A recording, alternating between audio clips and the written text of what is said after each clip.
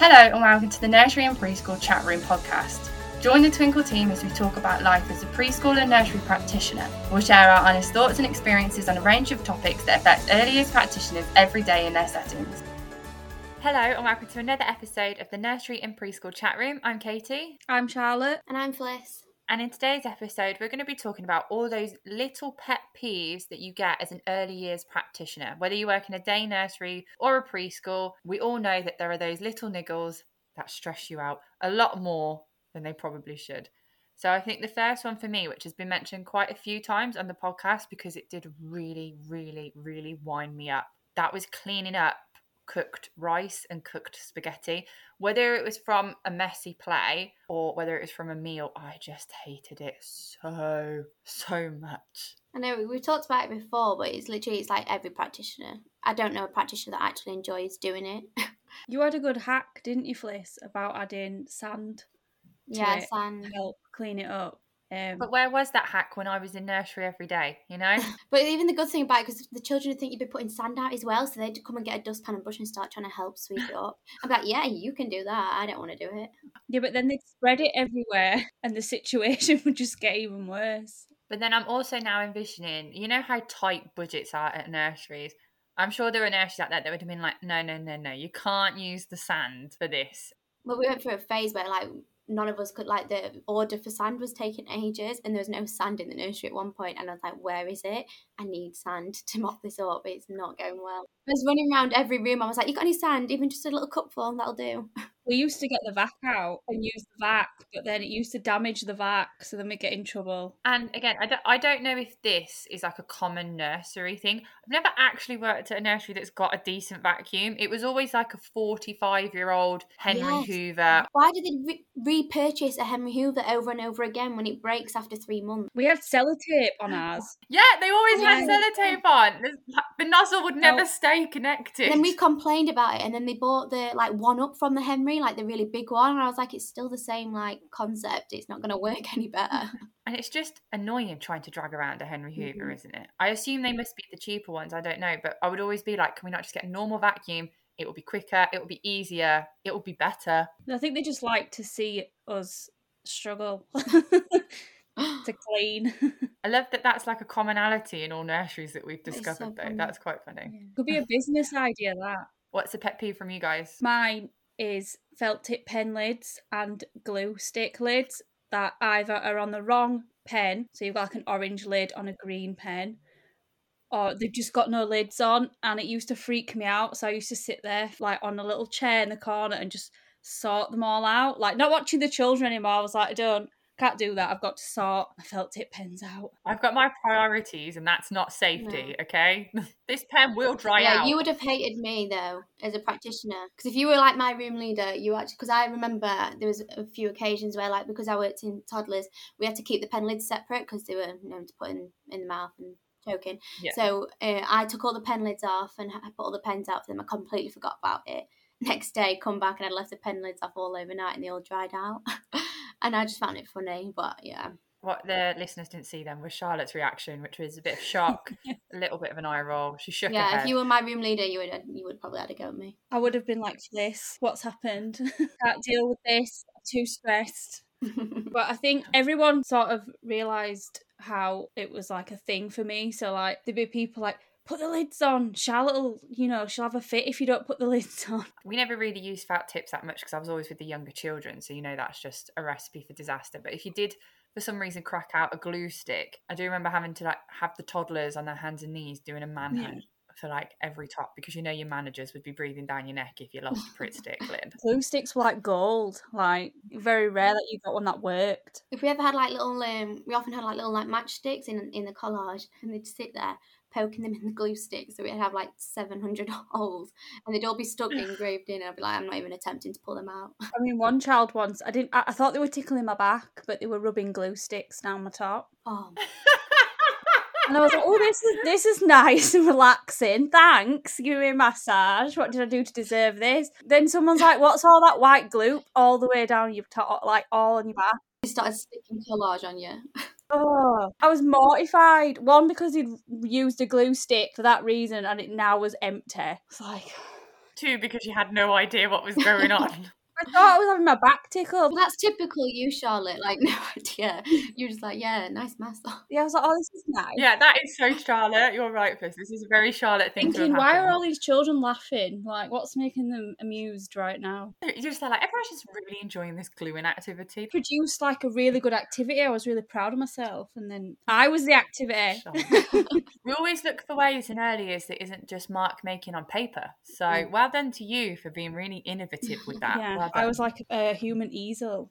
Do you have any pet peeves, Fliss? Yeah, so one of mine is when children pull out about 100 pieces of paper towel when they're drying their hands, then they leave it all over the floor, and you go in and you discover it, and there's just paper towels everywhere. And you used to get in so much trouble when that would happen, even though it was like out of your control, because paper towels are so expensive. Yeah, but did you ever feel like they didn't even fit in the machines properly anyway? Like, it was always really, like, loose, and Yeah. I was like, I don't really think it's a children's fault sometimes, because they'd pull it and then a big chunk would just fall out. Or you'd come into the bathroom and we would have potties and toilets, and there would just be blue towel stuffed in the toilet or blue towel stuffed in the pot, and you're like, no, that doesn't flush, please don't, please. No, I feel like the children knew that, like, I didn't like it, because if like some of them that moved down and you'd like help them wash their hands, they'd get like 1 out or 2, and then when you're in there with them, they'd get the right amount out, and then when they go and wash their hands themselves, they get about 500 I out. also, with blue towel, and I know this is so ridiculous because this is probably really simple to do. You know, you get the funky shaped key that you have to push in. I find that really difficult to do. Well, before I worked in a nursery, when I was younger, I worked in a cafe, and we used to have to do that in the cafe, so I was a pro at doing that. So when it came to it at nursery, I was like, yep, I'll do it. I can do it. I've been training for this. Fitting the soap, sanitize things as well, like getting that down and putting a new one in, it had to click in a certain way, and then all the soap would just fall out because you pressed it in the wrong bit and you just get Another pet peeve of mine was labelling boxes. I get the theory behind labelling boxes, right? The children need to know where it goes. But they didn't care, and it always used to peel off in the corners, and I'd have to spend ages laminating, and then when Ofsted would come in, they'd make you redo them all anyway in a brand new style. I just hated them so much. It would really grind my gears. I had to have them in preschool, like everything had to be labelled down to like the tiniest little bit. But like the children just rip them off the walls, and then it'd look a bit tatty because you'd have like labels like curling up or them just like slightly ripping off. They got wet. It was just an endless job, wasn't it? Just constantly labelling things. I always think that if we just put it in a clear box, you can see what's in the box, and that should be enough. It's not like, as a practitioner, there's so much more important stuff to be doing, like please don't jump off the wall, you might hurt yourself, instead of being like, sorry, stay on the wall a sec, the labels come off. And then there's me going, hang on, I need to put felt tip lids on. Alice in the bathroom screaming, too many paper towels. Well, that leads on nicely to my other pet peeve, actually, because mine's when preschool children, more than the younger ones, putting the wrong toys in the wrong boxes on purpose, even though they do know where they go. Just to wind you. Not gonna lie, I probably, when it was like tidy up, I just shove whatever in whatever box to get it out of the way. Yeah, like people, like when I was on the late shift and I was shutting the rooms down, when I used to shut mine down, like I'd see a staff member put something in the wrong place, I'd just be stood there like, oh, would you tell them? Yeah. Oh my god. I'd be like, excuse me, in the right box. Imagine Charlotte patrolling at the end of the day. I wasn't actually that strict, to be fair. I think people knew what I was like. I imagine you pulling open like a box of Lego and being like, who put this Duplo block in here? Oh my god. This does not belong here. What really used to actually make me physically want to scream was when they'd get a bag. And I know this is part of their learning, and I know they love doing it, and I used to let them do it because they were learning about things, but when they had to put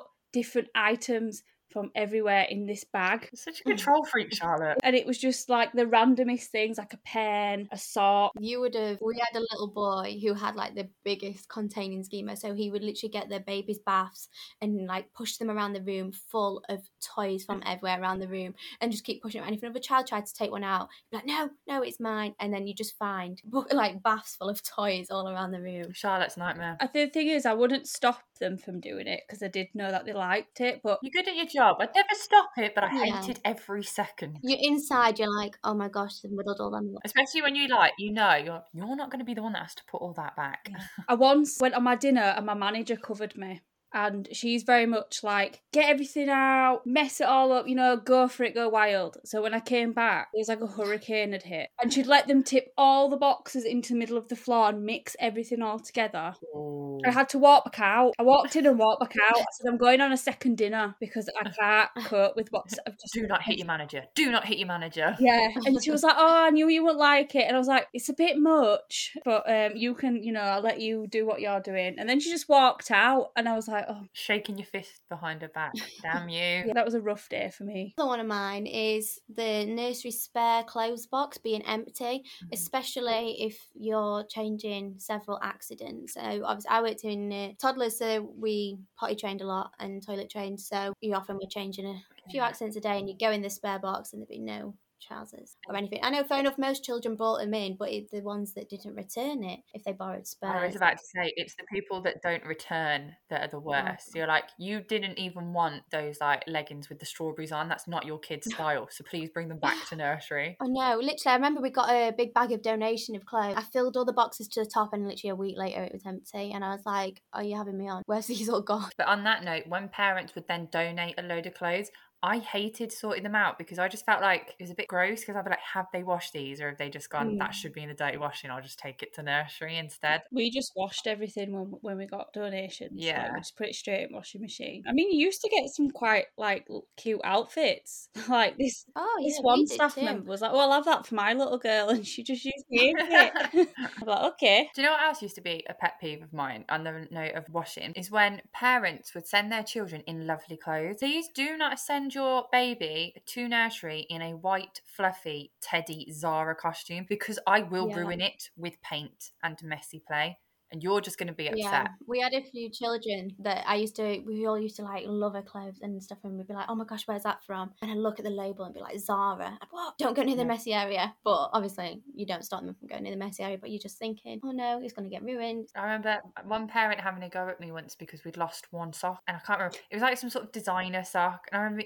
Do you know how tiny a sock is in comparison to the room? It's going to take a little while to find it, but she was so angry at us. Probably stuffed in a different box where it doesn't belong. Don't dress them in nice clothes for nursery. It's not a fashion show.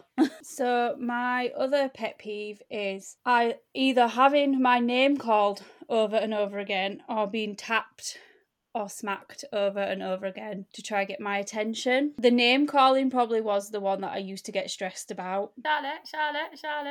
Yeah, and then I think the more they realised how stressed it was making me, the more they do it. So I always used to go, right, I'm changing my name. My name's not Charlotte no more, so you can guess what it is and see if I answer you. That was what we used to play. I once taught in Spain for the summer, so they would just call me teacher. I hated it so much. She would just, teacher, and I'm like, ah! A few of them used to call me Flissy, and I was like, I've never once said that to them, so they've decided to add it onto my name. Flissy. I'm like, oh my gosh, don't even. Who is that? Because it's not me. And that's it for today's episode of the Nursery and Preschool Chat Room. Don't forget to check us out on all our social medias, including Pinterest, Facebook, Instagram, and TikTok. And we'll see you next time. Bye. Bye.